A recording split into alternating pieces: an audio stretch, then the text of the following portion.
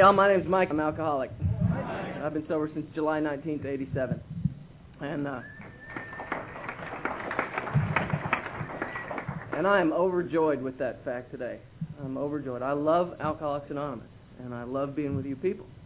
I want to thank you guys for the privilege to come out here and share with you. It has been. You've treated us, treated me in particular. I'll speak from my own perspective. You've treated me very well. I've had a great time. I'm a little disappointed that you wouldn't let me go to work, because that's all I know how to do. You know, I get around to one of these deals and I like to work, and I like to be a part of it. I like to get in. I like to do things. I like to make coffee. That's just what I do at my home group. It's just what I do. You know, I like to be busy in Alcoholics Anonymous. I like to be in the middle of it. My sponsor told me in the beginning that there's many different types of people in AA. And it's like if you were to take us all and put us in a big circle, you'd have people throughout that portion of the circle. You'd have some in the middle, you'd have some on the, out in the edges, and then you'd have some that are playing right on the edges. And he said the difference between, outside the circle is drinking. And he told me if I was sitting on the edge of that circle and I were to take one step backwards, I'd be drunk. But if I were to plant both my feet firmly in the middle of Alcoholics Anonymous and do what the people in the center of Alcoholics Anonymous did, that when I started to back out, the force in the center would push me back to the center. And that's why I believe that example, and I've witnessed that time and time again of people playing on the fringes of Alcoholics Anonymous and going back out and getting loaded. And I believe that example holds true for me today, and that's why I like to sit in the center of Alcoholics Anonymous.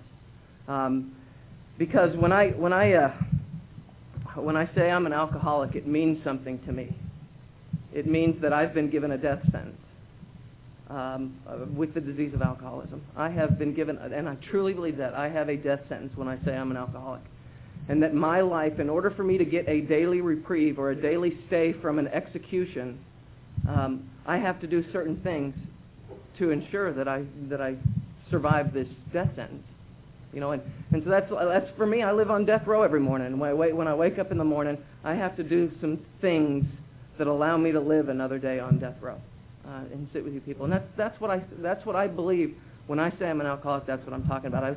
I was sitting with the guys I sponsor last week, and we went through the big book and picked up every reference to the word dead, death, fatal, or doomed, and there's a lot of them. There's a lot of them. We found this business with resentment is infinitely grave. In fact, for us, we found it was fatal. That's what I suffer from. That's the disease I suffer from. So that's I am not a heavy drinker. I'm not a moderate drinker. What our book says is that people that are moderate drinkers can quit if they have sufficient reason. People that are heavy drinkers can quit if they have sufficient reason. Bad health, a bad marriage, something like that. They quit. I'm an alcoholic who has lost the power of choice. I cannot choose whether I will drink or not drink. I have lost the power of choice. When I do things my way, I drink.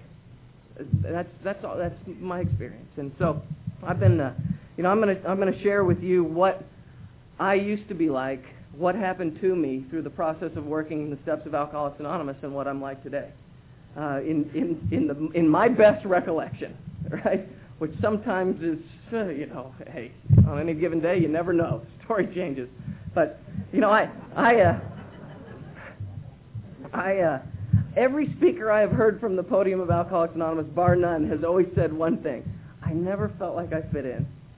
I've heard every one of them say that. I was born Catholic in Salt Lake City, Utah. It's like, man, strike three right out of the gate,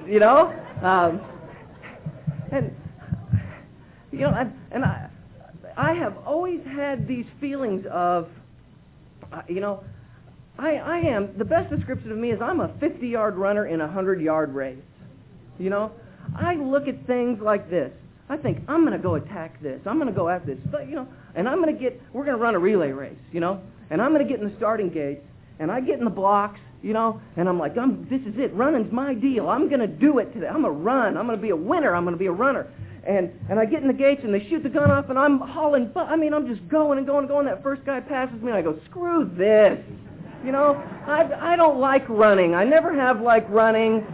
This is a ridiculous sport. You can drive and get there a heck of a lot quicker. Why would I bother with this garbage. And I'm a quitter. If I can't win, I'm a quitter. And I've got these things going on in my head long before taking a drink. Long before taking a drink. I've got this struggle to the top of the heap or hide underneath it kind of a deal. I'm just, I can't figure out what's going on in my head. I just can't. No. I was born a very good breeding stock. I mean, we are grade A beef in my family. I mean, this is good. My parents are class A. There's wonderful people. Neither of them are alcoholic. Now, there's a little alcoholism that runs in my family. My Uncle Dick, he tried chick. It didn't stick for Uncle Dick. He's still enjoying a few light wines every now and then. But, and my grandfather, he, as a matter of fact, got sober in Utah back in the early 40s, and he had a drink on his 50th wedding anniversary, and had some time in this program. And so there's alcoholism in my family. But that's not any reason I can point to for the fact that I'm an alcoholic. I'm an alcoholic because once I start to drink, I have little control over the amount I take. And for some reason, alcohol does something for me it doesn't seem to do to the normal people. It instantly changes my perception. Instantly, when I take a few drinks of alcohol, I run around most of the time like this. I'm a little uptight. I'm just a little uptight and a little tense. I got things going on. But you take and put a few drinks in me, and my shoulders go from 30 degrees up angle to 30 degrees down angle. And I just, and I've heard my heroes talk about it, the feeling of, man, when I take a drink, the world is all right. It's just all right. And, I started out, and when I was growing up, I was adamantly opposed to drinking alcohol. My sisters, I had watched them drink and get in trouble. I'd watched them use some outside issues, and I'd watched them get in trouble with that kind of stuff, and I was determined I was never going to drink. And I was dead set against it. I watched all my friends get in trouble, and I thought, I'm not going to do that. I'm going to be good. And I set off on a trail of school, and I was always top of my class in school, and I was just the boy next door. I was a good, just the golden boy next door, good in sports, good in all this stuff, and was determined I was never going to drink until one day. That book, the line about suddenly the thought, right? Suddenly the thought, gosh, why don't I give it a try? And I have the privilege of sponsoring a lot of guys, and I always ask them, do you remember your first drink? Some of them do, some of them don't. And then I ask them, do you remember your first drunk? And without question, they all go, yeah, I remember that one. Because my first drunk had some type of impact on me that was almost a career obsession to pursue. It made me feel different than I'd ever felt before. It made me feel the sense of ease and comfort that our book talks about when I had that first drunk. I'd had sips of beer and stuff up to that point, but when I got that first drunk, and I'll tell you how much of an impact it had on me. I was in the 10th grade. It was December. I was in a Z28 with Rob Moss, Jeff Kramer, and Chuck Ligon, in that order, in the car. Rob Moss was 16. He had a full beard, and he was the one that could buy beer because they didn't card much. And we got a case of Michelob, a 6-pack for each of us. And now Michelob, the bottle shaped kind of like that. It's got gold foil on the bottom and gold foil on the top, which I thought was a particularly nice feature because it went around the bottle cap. And it didn't chafe your fingers when you opened it. The bottle cap didn't scrape your fingers. And we drove to a house that one of the guy's brothers was watching, and we broke into the house that night. And we sat at the kitchen table and we played drinking games with this Michelob for about 3 hours or so. And we cleaned the house up spotless, and we set the alarm and we left. Now, that's if you're going to break into a house, steal something, set it on fire, do something. We couldn't even get that right. I just broke in, cleaned the place up, and left. And I didn't suffer any ill effects that night. I didn't throw up. I didn't get in trouble with my folks. I didn't suffer any ill effects or consequences that night. What I felt that night was a feeling like, man, whatever we did was all right, brother. I need to get on that some more. For the first time in my life, I just felt okay. I mean, I really did. Everything, all those problems went away for a short period of time. It's be good down here in the front.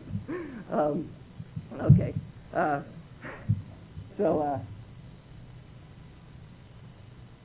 Okay. So, excuse me. I went off on this deal to pursue this feeling, whatever this feeling was, this thing, whatever this magic thing that alcohol did for me. I went off to pursue this, and I started drinking on weekends, and then it became weekends and Thursdays, and then Wednesday, Thursday, Friday, Saturday, and then days that end in Y, and it just, just starts to progress a little bit further and a little bit further and a little bit further, and then I had this deal. I was going to go off to college, go down to the University of Texas, and so I get down to the University of Texas. I graduated good, high in my high school class. Graduated 41st out of 750 students, and I had the gold stall and all that stuff, and was doing really good, and so I go down to the University of Texas, and I made a fatal mistake as I planned my curriculum at University of Texas. I figured, here's my thinking. Okay, I'm going to schedule 8 o'clock to 9 o'clock, 9 o'clock to 10 o'clock, and 10 o'clock to 11 o'clock classes. Then I can get out, grab some lunch, go to the Union, do my studying, and then I can go socialize at the fraternity house for a little while, and then come home, get a good night's sleep, and start all over again. What a great idea. Sounds good, doesn't it? Sounds like a great idea. There's only one problem. It became very difficult to get to an 8 o'clock class when I was coming in at 7:30 from the night before, and my grades directly reflected that. See, they had set up a social schedule for me at the University of Texas that I was very appreciative of. Monday night was Monday night football. Well, you got to drink on Monday night, keg of beer at the frat house all the time. You got to have a few drinks on Monday night. Tuesday night we had a mixer with a sorority, and and so that was the deal. You mix with the sorority, and you got your date for Friday. And so, I don't know about you, but I am not the greatest person at talking to girls. But give me a few tequila shots, and I'm a wizard with talking with the ladies. I can work the ladies when I've had a few tequila shots with me. Wednesday night, they were nice. They gave us an optional night to study.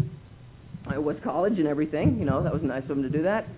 Thursday night, as far as I'm concerned, is the start of the weekend in Austin, Texas. It is, has, and always was, will be. And then Sunday, Friday and Saturday go without saying. I was drinking on those nights. And then Sunday came around, and it was another optional day to study. Or I guess you could go to church if you wanted to. That never really interested me much. But they always had kegs of beer at the frat house, and we watched football on Sunday. And that was pretty much my routine for the next year. I was pretty much a daily drinker with the exception of my optional night on Wednesday. And I just started on a tear of drinking, and I did so good at my craft, not college, but drinking, that I got kicked out of my fraternity for drinking too much. And I was like, the whole point of joining the damn thing was to drink in the first place. And I did it too good, So but that's our book talks about. Our book, Bill uses the term renewing my resolve. I'd prove to them. I'd prove to them that I was a man with talent. I'd prove to them. So I renewed my resolve, threw myself back into school, and started going after it. And the next year I worked. I got a full-time job, and I'll show you guys. I drank as hard as I could, and I ended up making the dean's list that next year and thinking I got it all together. I got it. I am all on board with it. I got it all together. And I started getting into a few of those outside issues that would enable me to drink around the clock. And so I'd take some of that stuff, and my life, let me just describe a typical day at the last days of my drinking. I have lost the privilege of waking up somewhere along the line. And I come to in the morning. I don't recall popping out of bed. Oh, yay, another day. Wow, look at the sun's up and the flowers. Yay. I don't recall doing that. I scrape my head off the pillow, and I come to, and my thought, that's when my thoughts start to race. Oh my God, what did I do last night? What is my car here? I have to, we were talking about this earlier, I have pulled the credit card receipts out of my wallet to see where I've been, to try and trace my steps back. And I might pull this number. I can remember this one, picking up the phone and calling my buddy Andy, who lived down the couple apartments down. I'd say, Andy, we had a good time last night, didn't we? He's like, yeah, man, we had a great time. What did we do? I'm kind of missing a few pieces in there. I remember one morning I came home and my ear was swollen, and there was blood all over my pillow. And I went to the mirror and I looked at them, and I had an earring in my ear. And I was like, oh, geez, what did I do last night, And I came back and I make that curious phone call. Andy, I got an earring, man. Can you help me out with this one? What did I do? And he said, well, you fell in love with this bartender, and your expression of love toward her was to have her shove her earring through your ear. So she just took it out and shoved it through. That's some good sound thinking, don't you think? That's my peculiar mental twist. That's the kind of smart decisions I make, And so so those are the kind of things I do in the morning. And now here's where the strange part comes in, is I go through the morning terror and madness, and our book talks about that morning terror and madness, where it's like, oh my God, am I okay? And look in the police reports and that kind of stuff. And am I okay? And I'm clear. Everything's good. The car's here. I figured out, I've retraced my steps, okay. I got most of my lies that I told the people. They're all corralled. Everything's okay. Maybe it wasn't that bad. I'm overreacting. I'm really overreacting. It really wasn't that bad. And come about 3 or 4 o'clock, it's time to head off to the beer store. And so I head off, and I know where I've cashed checks, because by this time I'm writing hot ones, so I'm working all the convenience stores around to see where do I have places and times that I haven't written a check, so I can go write one so they won't catch me, And I'm doing that deal, and then I end up out on the town again. I like to drink in bars. My parents made a fatal mistake one year. They got me a credit card, and I used to go to this bar called Speedy's. All right, my parents will swear to you today that that's an auto care place. It's like, gee, you visited Speedy's 3 times this week. What is going on? Oil change, wipers, the car tune-up, you run out of those awful quick. But I would do that stuff, and then and I'd go into the night, and I'd drink and I'd drink and I'd drink, and then I'd usually stumble in sometime late in the early morning hours, and I would finish off my evening by throwing up. Which is a lovely way to cap a night off. Dates really appreciate that. And then I'd pass out, and I'd start the day in the exact same manner, maybe going to the refrigerator and getting a beer to start the morning off. What a lovely way! What a great existence! And that's the way I lived. And that's I don't have any spectacular stories. I drank. I drank and I drank and I drank. And my life slowly but surely got more miserable and more miserable and more miserable. And here's what happened to me is I got to digress just a second. When I was in my junior year of college, I had come back from Austin to Dallas. And our book talks about this idea that deep down inside is the fundamental idea of God. And I believe that. I believe that idea was there. I was looking for something. I started trying to go to this church to find some type of solution. I had no idea what the problem was. And so I ended up getting this summer job at a water park, okay, at one of those, those big slides and that kind of stuff. And I got this job at this water park. And there was a group there from Campus Crusade for Christ, okay? And these guys took an interest in me. They knew that I wasn't clicking on all 8 cylinders, They took an interest in me. And so I used to come and, I'm drinking around the clock pretty much all the time, even at work. And, the scary thing about my selfishness and self-centeredness is I'm a lifeguard taking care of your kids at a public water park, and I'm drunk pretty much around the clock taking care of your kids. I'm so selfish and self-centered, I can't even think about taking care of your kids. I'm just doing whatever I want, whenever I want it. And so anyway, I'm coming in one morning at 5 or 6 o'clock in the morning. That's what time we had to get there. And it's August in Texas, and it's hot, and it's humid. And I'm coming off a drunk, and I start to sweat, and I don't smell very good, and I'm slightly irritable, just ever so slightly irritable. And in would come these singing, happy, jumping, joyful Campus Crusaders. And we'd be setting up these chairs and stuff, and I'm struggling. And they'd start to ask me questions. And just loaded fishhook kind of questions. They'd say things like, Mike, who do you think the most important man ever to walk on the face of the earth was? And I'd be like, oh man, Ted Nugent, I don't know, rock and roll. And they'd say, well, we think it was Jesus Christ. I'm like, oh man, sucker punch, you got me again. You guys always set me up like this. I know better than to answer your stupid questions, right? But you always set me up. And but these guys, they took an interest in me.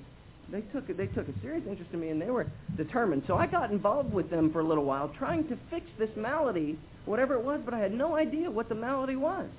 And so they got me involved, and I got a sponsor in this deal, except they call it a disciple. And I went to big book studies, except they were Bible studies, and I tried to figure out what was wrong with me in this place.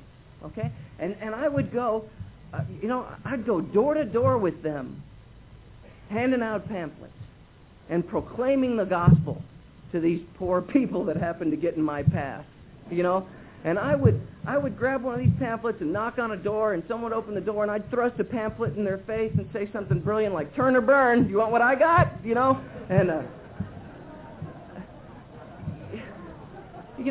I haven't read a pamphlet. I don't have any idea what's in this thing. And I'd start to argue with you about why you should do what I do, And having no idea what the heck I'm talking about. And here's, what's even worse is I would get rid of my last pamphlet, and I'm gonna steal an Al-Anon term real quick if it's all right. And I would detach from my brethren, okay? I would detach from them, and I would go home and I would shower, and I'd clean up, and I'd grab a few pamphlets, tuck them in my pocket, and I'd go to the bar. Line up a few, knock a few back, get good and lubricated and full of the Spirit, And out would come the pamphlets, and I'd start spreading the gospel, drunker than Cooter Brown in the bar, What a wonderful message. I know what frothy emotional appeal is, I know that. It's the dry spit on the corner of my lips when I'm sharing the message in the gospel to you drunk. That's my frothy emotional appeal. And that's deep down inside me, I was looking for some kind of answer. I had no idea what the problem was. I had no idea what my malady was. I had absolutely no idea. And so I had made a very bad mistake. I had this little girl that I was dating at the time. I told her some of these things that were going on in my life. And she was particularly upset with me because I had a bad case of not being able to show up where I was supposed to be for days at a time. And one night I decided to go on a little road trip and told her I'd be back at 10 o'clock. And she was sitting up waiting for me.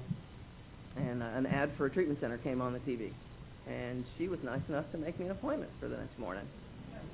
God, there is no end to her goodness, just no end. And so she called me the next morning, and surprising to me, she was in good spirits, which was not normally the way I received a phone call when I didn't show up. And she said, let's go to breakfast. I should have known something was up, but no, let's go to breakfast. So we went to breakfast, and what she ended up doing was she drove me to the front door of this treatment center and said, go in and talk to this guy. And I was like, oh, well, all right. So I walked in there, and this counselor guy comes out and sits across from me and says, do me a favor, why don't you take this little quiz? And it's the 44 questions to the alcoholic. And so I'm like, hey, right, I'm in college, I can make a 68 on this, get out with a D, and we'll be in good shape, And so I'm reading the first question. It's like, do you ever drink alone? And I'm like, damn right I do. I got lots of spare time. You bet I drink alone. It's like, do you ever hide your alcohol? I got roommates. Of course I hide my alcohol. If you had my roommates, you'd hide yours too. And the next one was, do you ever feel like you need to be the leader of the party? I'm like, well, if you knew the crew I hung out with, they need a leader, and I'm him. Of course I need to lead the party. And so I'm going through circling yeses and nos to all these different deals, and I come up with 28 circled yeses out of 44. Okay, and the counselor comes back in and sits back down and says, how'd you do? I said, well, better yet, let's approach it this way. If you answered yes to 0 or 1 of these, you can probably walk out of here a free man today. If you answer yes to 1 or 2, you may have a problem with alcohol. If you answer yes to 2 or more, you're probably an alcoholic. And I'm looking at 28 circled yes answers on my symptom sheet going, what's my category? Where do I belong? And, he said, are you ready to check in? And I said, no, I'm not ready to check in. You see, I don't have a problem. This is not my problem. See, in my peculiar mental thinking, alcohol was the thing that made me feel better. So it couldn't be the problem. Why would I want to take away the only solution I had? It made me feel better. That can't be taken away from me. There's got to be something else we can look at. That's why this avenue of the church looks so attractive. I could just get this God thing, we'd be okay. These guys, even from Campus Crusade for Christ, they say things like, Mike, we don't think drinking's a good idea. And my brilliant retort, yeah, but Jesus drank wine on the cross. And they say, yeah, Mike, that might be true. That we concede that might be true. But we don't recall Jesus going down to Enzo's bar and ordering 12 kamikazes at a time. We can't find that in our book. I'll tell you what. Campus Crusade for Christ did one of the best things that they could have done for a guy like me. Is this sponsor guy? He sat down from me one day and said, I cannot help you. I do not know how to help you. There's nothing I can do. I'm going to have to let you go. And he fired me. He said, I don't have any idea how to help you. But the great thing about that was that set in motion the path for my desperation. There's no help for me. I'm a goner. There's no help. And, I'm so grateful to that guy today for saying, I can't help you with a problem I don't have. I'm so grateful for that precedent. It seems to hold true in Alcoholics Anonymous as well. I can't help you with a problem I haven't had. I can't help. And thank God that guy did that for me, because I started down this road of absolute despair, of this, like I said, this 24-hour a day, 7-day a week, waking up in despair, going to drinking, waking up in despair, going, drinking, waking up in despair. This endless cycle, this endless deal, time and time again, day after day, to the point where, I got absolutely miserable. And after that little encounter with the detox center, if 1 million people tell me I got a tail, I better start looking for one. And what had happened is there was some mounting evidence that was coming up. And what I started doing is I started to grow a tail. I'd start to sit down, and that thing would bush up behind me, and I'd put my pants on, there'd be that thing bushing back. I'm like, man, what the heck is going on? I could get some bigger pants, But I started to grow this tail, and I eventually got desperate enough, and the only thing I didn't know anything about Alcoholics Anonymous. The only thing I knew was this treatment center I'd been to. So I checked into this for a convenient, 10 days and 2 easy follow-ups, and that was going to fix me, that was going to take care of me. And so I went in, and they told me that the requirement to graduate was to do a 5th step, and they told me, and this is my recollection. I don't know what they told me. I really don't have the slightest idea what they told me. I was pretty foggy when I entered this treatment center. But I heard go to 1 meeting a week, and you have to do a 5th step to graduate. And so when I was in that 5-week, it was a 5-week outpatient deal, and I got in there, and they were, I couldn't. There was so much. It was hard for me to identify in there because they had depressives and overeaters and addicts, and I had a very hard time identifying with what was going on. There was very little one-on-one, I'm an alcoholic, you're an alcoholic kind of deal. And I found this group, and I cast it off on my 1 meeting a week, and they told me that I had to do this 5th step to graduate, so I followed their instructions. And now I am a big believer in the big book of Alcoholics Anonymous and following the instructions that are laid out in the book. Unfortunately, the treatment center I went to didn't see it that way. And I was given a Hazelden inventory to take. Okay? And they told me my instructions to take this inventory were lock yourself in a room with a carton of cigarettes and a pot of coffee and don't come out till it's done. I didn't know whether they meant the cigarettes, the coffee, or the inventory. But I was determined to get rid of them all. All right? So I smoked a carton of Marlboro Red cigarettes and drank a whole pot, more than one pot of coffee, and I went through this thick thing that they had given me.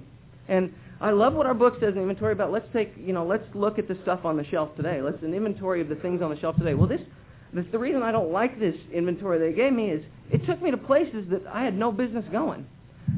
One of the questions in there was about my grandmother. I love my grandmother. I love her today. I have always loved my grandmother until I took that inventory. If it wasn't for Grandma, I'd be okay. If it just wasn't for her. And I left that thing with the resentment of my grandmother. It had nothing to do with why I drank. Nothing. And so I filled up this, I just wrote a diary of all this garbage and these questions. And I don't go to a member of AA to share this stuff with. I go to my Campus Crusade for Christ sponsor guy. And I'm like, let's meet at the Union. I got to take this fifth step with you. And so we meet at the Union, and I said, here's the way it's going to be, James. I'm going to talk, you're going to listen. That's the fifth step in the program of Alcoholics Anonymous. So I'm going to talk, and you're going to listen. He said, can I see what you wrote? And I said, that's not part of the program. And I proceeded to dump on this guy my fifth step. I proceeded to unload a wheelbarrow full of garbage on this guy. And I wonder today what perception he has of Alcoholics Anonymous. Holy mackerel. Wow. You need the church more than ever today, Junior.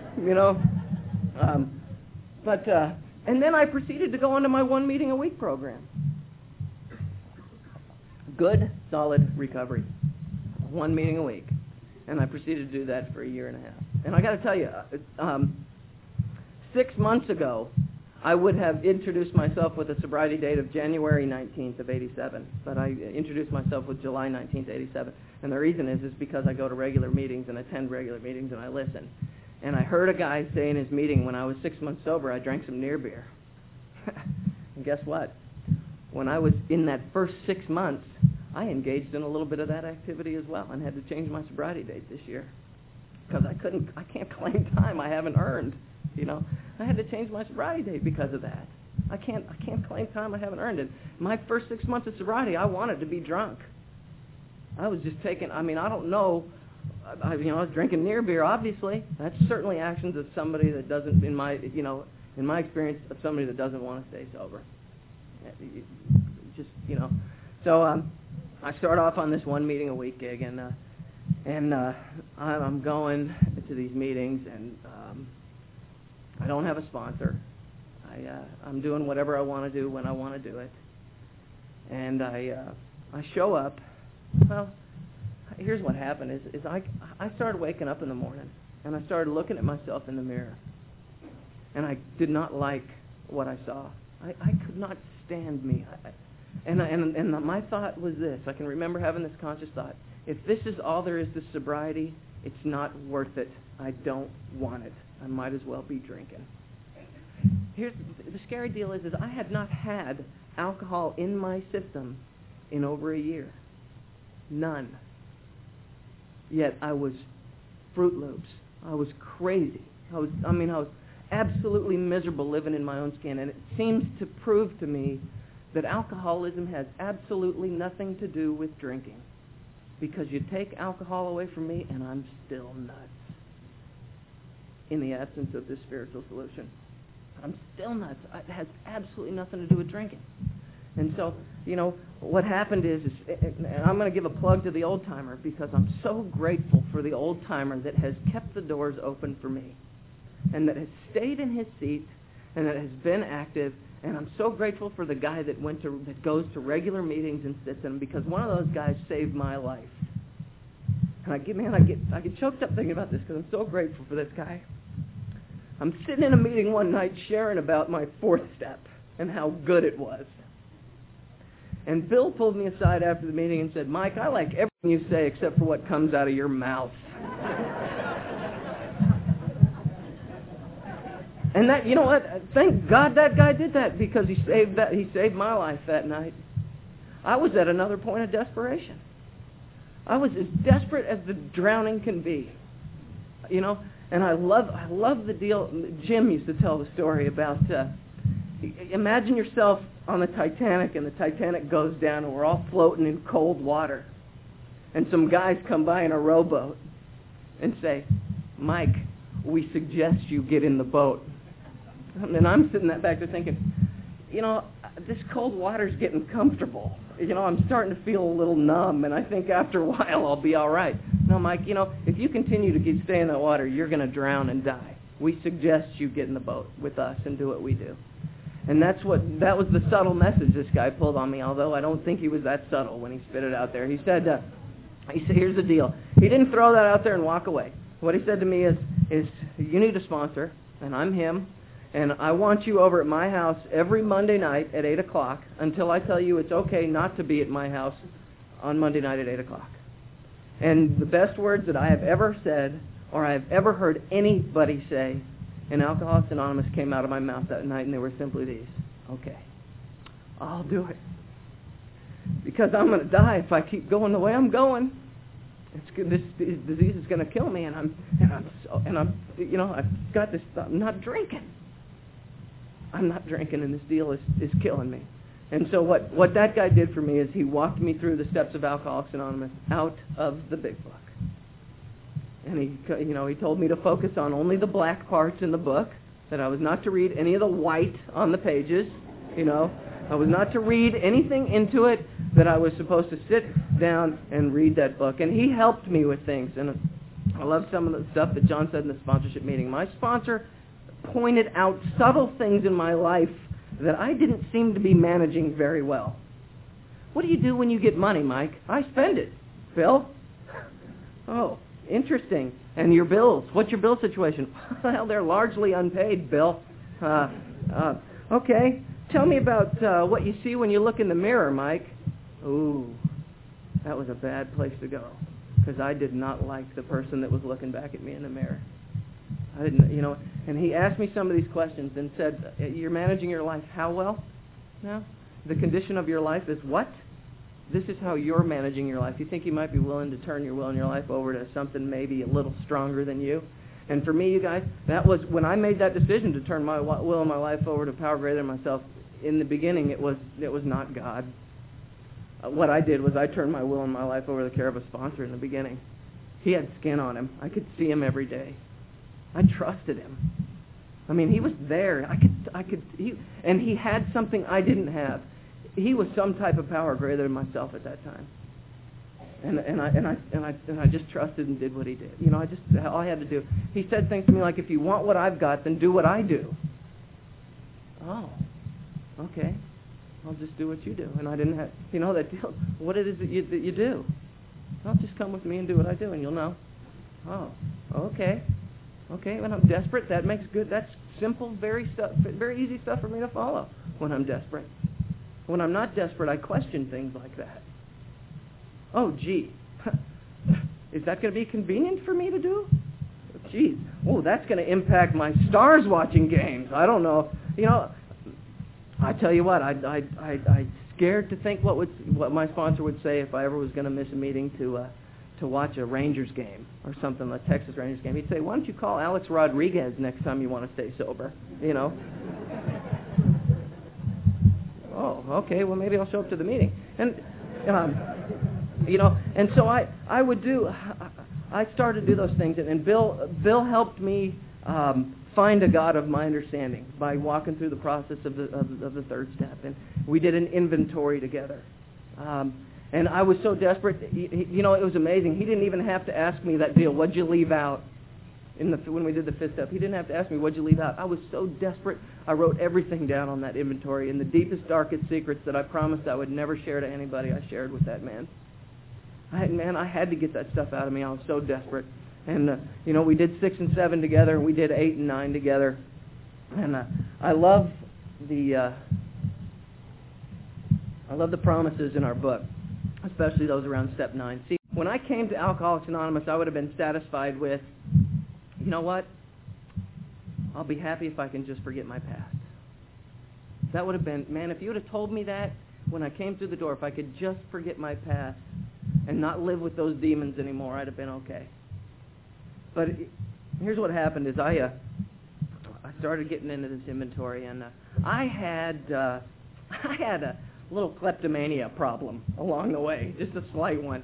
I worked for Sears, and I was changing tires and batteries for years for them, and I could get whatever you needed out of that auto shop. Tires, batteries, wrenches, whatever you need, car care products. I could get it, and I could get you receipts, make it all look legitimate. And I had a little business working out of that, unbeknownst to my boss. I had a little business working out of that deal. And one afternoon, I'm driving past a Sears shop, and I got to tell you this, I'm a power tool fanatic. I get some kind of bizarre testosterone rush when I have a chainsaw in my hand, I like to cut stuff up just for the sake of cutting it up, man. And drills, hammers, circular saws. I bought Dremel bits the other day. I don't own one. That's kind of, I get some kind of bizarre rush. And I'm driving past a Sears one day, and I'm thinking, oh my God, I can't go into Sears anymore because I've got this guilt hanging over my head from all this stuff I stole from them. I can't own another Craftsman tool for the rest of my life, and that scares me. And so I drive to my sponsor's house as fast as that car will get me there. And I walk in and I said, I got to make amends for this deal. Here's what I'm going to do. I'm going to go talk to the president of Sears, and I'm going to walk in there and I'm saying, I'm an alcoholic, I was a bad guy, and I got to pay you this money. And he looked at me and he said, you're a dumbass. He said, that's not what you're going to do.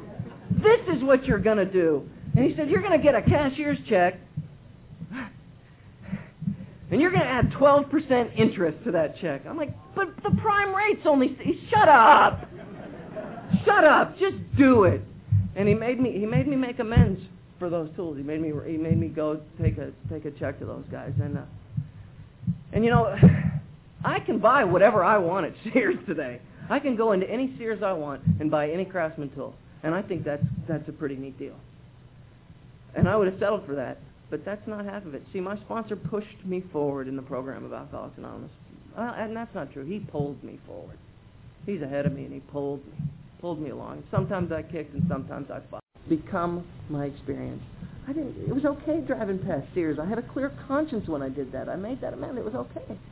And that's not even the best part, because you get a little further in the book, and there's that line that Henry Ford comments on, experience is the thing of supreme value in life. And then it goes on to say that our dark past has become our greatest possession. And the great thing about that is it says with our dark past, we have the power to avert death and misery for countless others. And so here's the deal, is one day I'm sitting across from a guy I'm sponsoring, and he says to me, you know what? I got this deal, and it's eating me up inside. I stole all this money from this place. And a smile comes onto my face and this warmth in my heart, and I know what to do. I know exactly what to tell you to do. I know exactly, because I've got experience. I know exactly what to tell you to do, and I'm able to use that experience of mine, that thing that I was willing to just turn off. I'm able to use that to help another guy survive this deadly disease of alcoholism. Man, and I could have missed that. I could have missed that privilege of working with those guys and sharing that experience. If I would have had it my way, I would have missed it. Thank God I've got a sponsor that's stronger than my head. That says, I don't care how you feel. Just go and do. Go and do the stuff. Just go and do it. That's going to be, my wife and I have been talking about this over the past couple of weeks. We seem to get a lot of people that get attracted to our fellowship. We have a lot of fun in Alcoholics Anonymous, and they get attracted to the fellowship. I got a full-size volleyball court in my backyard, and we bring the group over there, and we play volleyball. I have these big, giant, neighbors are kind of not real happy with it, but I got big, giant floodlights in my backyard, and we play till all hours of the night. And we get out there and we just play and we have a good time. And people are attracted to that. But then it comes time to do the work. And we seem to lose a lot of them when it comes time to do the work. And, and what I've experienced is that the fun comes as a result of doing the work and not the other way around. The fun in Alcoholics Anonymous comes from the fact that I spend time at those meetings, that I work those steps, that I continue to pray, that I continue to take phone calls from those guys every Wednesday night and every morning for the new ones. I continue to do the work, and as a direct result of doing the work, I get to experience the fun in Alcoholics Anonymous. And it's not the other way around. It's attractive, but the fun comes as a result of me getting my conscience cleared and being of service. That's where the fun comes. My sponsor told me some simple things like, why don't you carry these principles that you practice at your group into your job? Okay. I started showing up early to my job. I started getting my boss a cup of coffee like I'd get from my sponsor. I started telling my boss that I liked him and respected him and that I was grateful to have a job working for him. And I have a super relationship with my boss today. Only because you told me to bring the very same things, this very spiritual principles that I apply in Alcoholics Anonymous, apply in my job. I go there, go to be of service. Don't go looking for what you can get out of it. Go to be of service. And, my company's going through, we're laying off 20,000 people over the past 2 months. And I don't know if I'm going to be one of those guys. I keep waiting for a tap on the shoulder saying, see you later. A lot of fear at work. A lot of fear. But I keep calling and talking to my sponsor, and he keeps telling me, Mike, just show up and do your job. Do what we taught you here. Do exactly what we taught you here at Alcoholics Anonymous. Just carry that very same thing into your job. I worked with a staff last year, and I had a hard time with some of those guys. And my sponsor said, why don't you carry the traditions into your job? Why don't you create an environment of unity? Why don't you quit being the ultimate authority? Why don't you quit playing God in that group? And I started to carry that stuff into my work. And lo and behold, I don't know whether it was me or them that changed, but somebody did. And we ended up being a pretty productive little group. I'm not capable of coming up with those things. I got a sponsor that tells me to do those things. I don't want to discount the power of God by any means, because God is an absolute integral factor in my life, but I've never had a real direct line to him. I don't know his phone number. I don't. I get down on my knees and I pray every day, but I have to rely on something with skin on him to be tangible evidence, and that's why I watch my sponsor in front of me. I watch him. He's tangible evidence of God doing for him what he can't do for himself, and so I follow that example. I absolutely believe in a power greater than myself, but I absolutely believe in sponsorship as well. About 3 years ago, me and the guys that I sponsored, we got a little disgruntled in the group we were going to, and we decided let's talk to we were going to talk to my sponsor about starting a group, and so we talked to him, and he said, if God wants you to start this group, there's nothing that's going to stand in your way. And if you're not supposed to start a group, every door is going to shut to you. So we got together and we had a little meeting, and Dave said to us, he said, Mike, you as a group need to figure out what your message is going to be. Fifth tradition says each group should carry its message to the alcoholic who still suffers. What is your message going to be? Because you're going to have to rally around it at some point. You're going to have to rally around it. When someone comes to drive a wedge into the foundation of your group, what are you going to stand up for? And we got together and we talked about what's our group going to stand for, and we threw out things like we want strong sponsorship, we want commitment, we want accountability, we want respect, we want altruism to be one of the guiding factors, we want the spirit to be there, we want love, we want unity. These are the things we want to found our group on, and we need to stand firm on those things. And so we built that little message, and we didn't know where we were going to meet. We figured we were going to meet in a church because renting a place, there are 8 of us, and like the collective total take in the basket might have come to $4 on a good day, And so we were looking at, and so our idea was, well, let's all sit together and we'll pull pages out of the phone book, church pages, and we'll just start calling. And so we picked out pages and started calling, and $800 a month, $1,000 a month for these itty-bitty little rooms, and nothing would come together. Nothing would just, we were desperate, and we got together and we prayed again as a group. All right, God, if it's your will, make it be, and we'll give it another shot. And all of a sudden, one day, a Baptist church calls us back, and that kind of was like, whoa, the Baptists want to have something to do with us. Whew, well, we need to go give these guys a try. And so we go and we talk to this preacher, and we sit down, and we explain a little bit of what we're trying to do. Well, our community needs another AA group, and we'd like to be a branch to our community. We'd like to try and attract those that still suffer in our community, and we want to reach out to the alcoholics here in Richardson. And this guy says, let me tell you something about our church. He said, when 2 or 3 people start showing up with the same affliction, we get together and pray. And he said, about 2 weeks ago, one of our members was suddenly struck with alcoholism. It was just, came down with it overnight almost, And he said, I knew we had a couple guys that were in the fellowship here in the congregation, and so we got together and prayed. And 2 days after we prayed as a group, you called. You called. He said, and so we figured we'd sit down and talk. And he said, we'd like to give you the opportunity to start an AA meeting here. And we knew we were cash poor, and so we got to the discussion on rent. And he said, we knew going in that we had to pay rent. We had to be fully self-supporting. We knew we had to do that. And the guy said to us, the preacher kind of shyly, very shyly, and he said, well, we'd kind of like you to pay for your electricity. And we were like, I think we can do better than that. I think we can give you $20 a month. He's like, deal. And we had 2 meetings a week. And we started a closed big book study on Monday night, and we started an open speaker meeting on Friday night. And the 8 people has grown to about 25 now. There's 25 regular members that sit there. And we have not wavered on what we stand for. And people have come. We've had the treatment center buses show up with new ideas on how we can improve our group. We've had people come and try and drive a wedge in our foundation. And we've all stepped back and said, no, this is what we do here. If you don't like it, please feel free to go somewhere else. But we like what we've got here. And we seem to be growing. And my sponsor told me this. He said, if you give them Alcoholics Anonymous, alcoholics will come. If you give them something else, someone else will come. And that's, thank God we didn't try to invent it ourselves.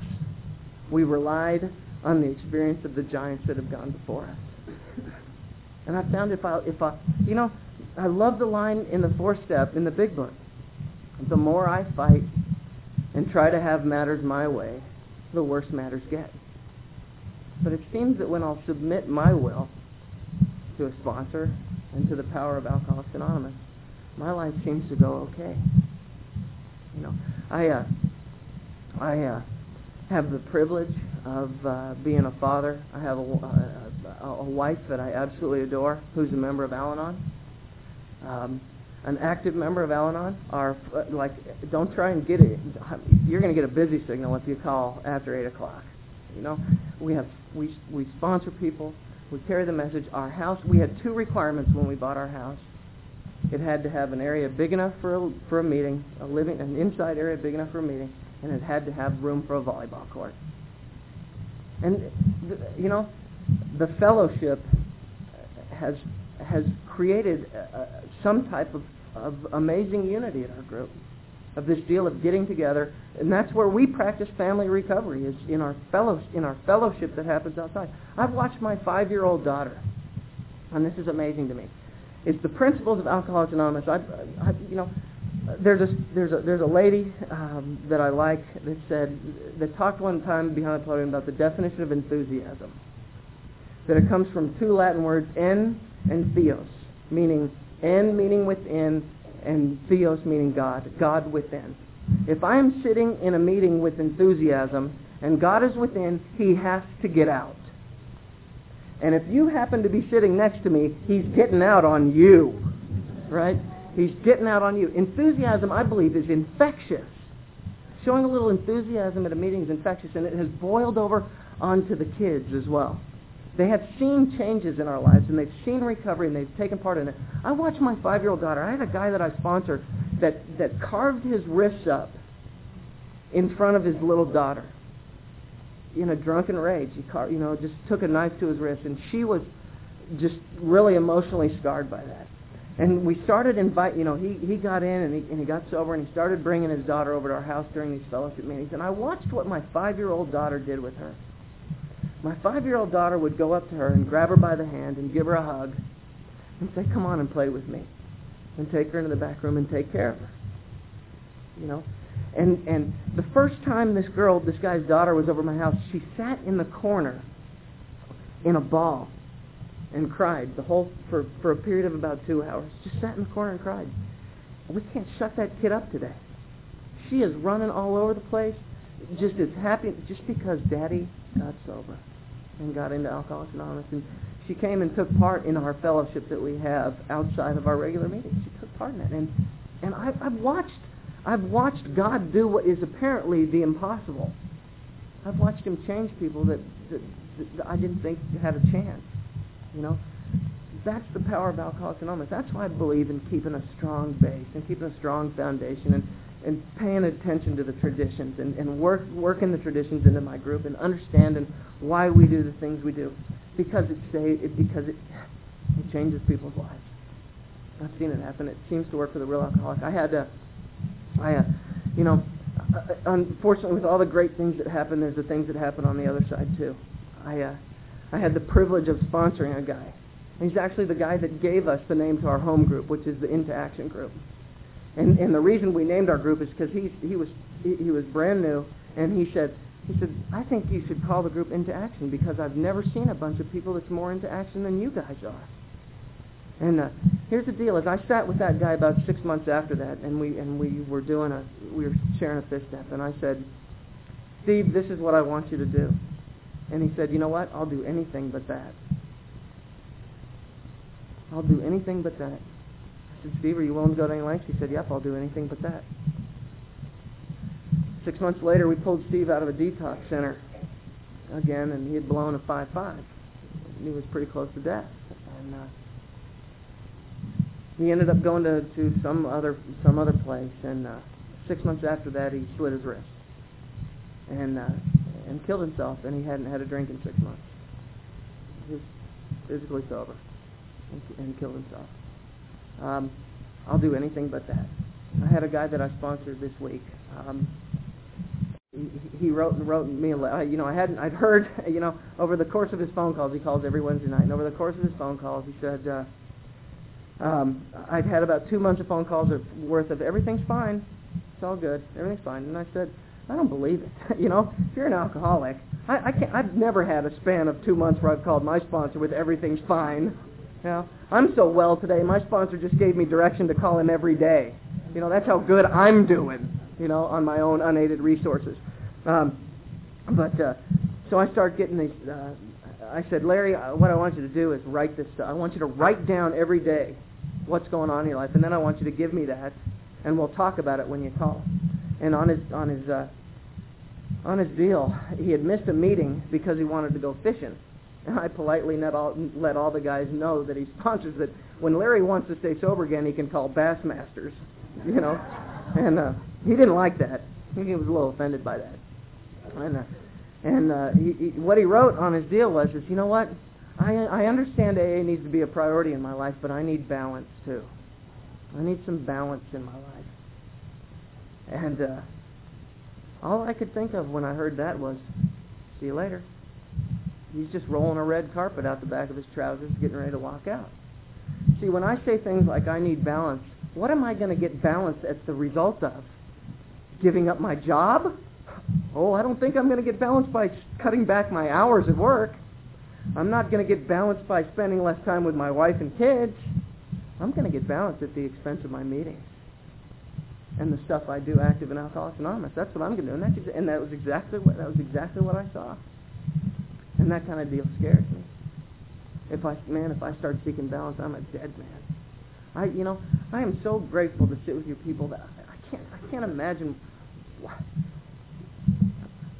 I can't imagine sitting in Alcoholics Anonymous and not wanting to.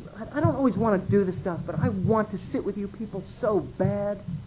I want to sit and get everything this program has to offer. I want it all. I want everything this program has to offer. I love the way I live. And a guy like me is not supposed to get there. A guy like me is supposed to be in jail tonight. A guy like me is supposed to be 6 feet under. That's what.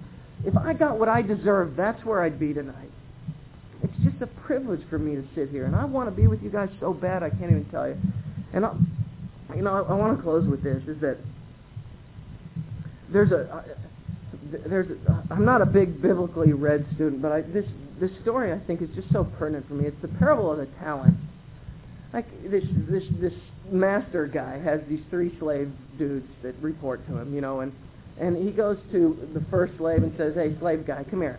I'm going to give you 10 of these talents, and I want you to go do something with them. Go do something with these talents."